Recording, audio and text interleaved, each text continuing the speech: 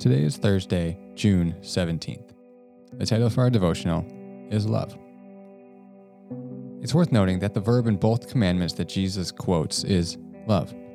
Remember from Mark 12, when Jesus is asked what is the greatest commandment, he gives two, and the verb in both of them is to love.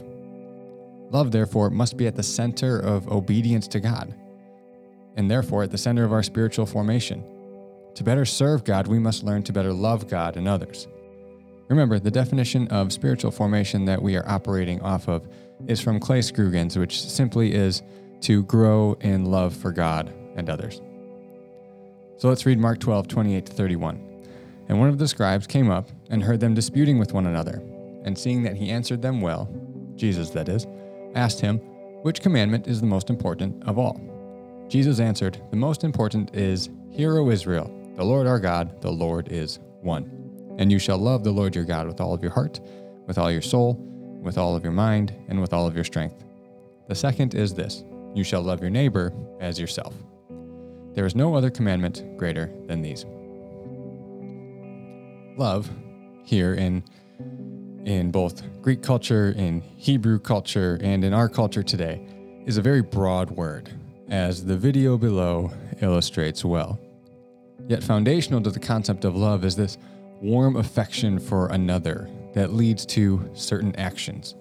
If you love someone, you will be willing to make certain sacrifices of your individual liberties for their benefit. The internal feeling and the internal affection that we have for someone is demonstrated by certain actions. God's love for his people is often illustrated in the scripture by a father's love for his children or a husband's love for his wife. These are the strongest expressions of love in the human experience. These relationships are closest to the Father's love for his people. Yet, in reality, they fall woefully short of the true extent of the Father's love. His love is infinitely more than any love that we could ever muster. Although Jesus gives us two loves that are connected here, that is love of God and love of neighbor, they are not necessarily equal. Jesus still teaches them in order of first and second, that is love of God being first and love of neighbor being second. This is likely because loving God and learning of his love for us is the prerequisite to genuine love for our neighbor.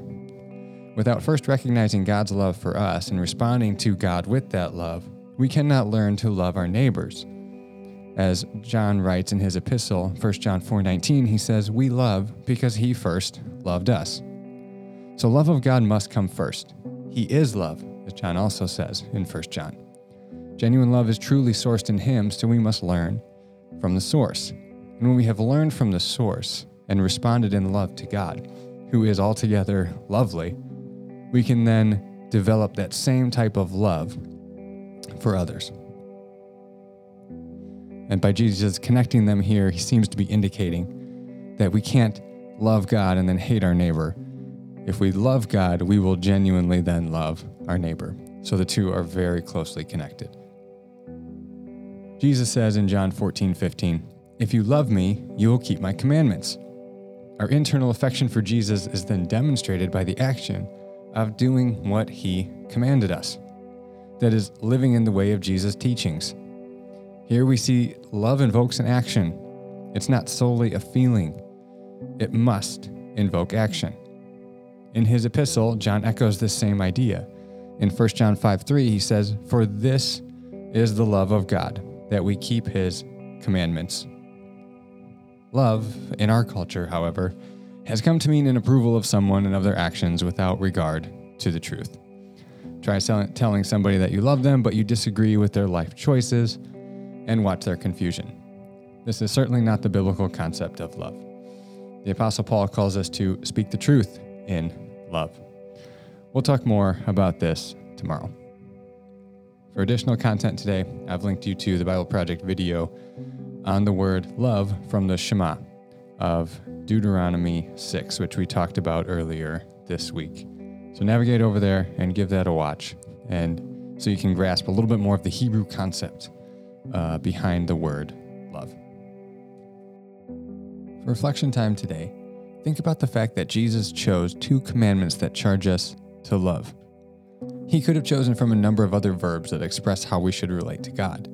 That is fear, revere, honor, serve, etc. All those are good words that contain certain aspects of how we should relate to God. But the most important, according to Jesus, is that we love God. Is love the most important verb that you would use to describe how you should relate to God? If not, explore why that is. Something in your thinking or in your heart may be out of step with the teaching of Jesus and in need of the Spirit's correction.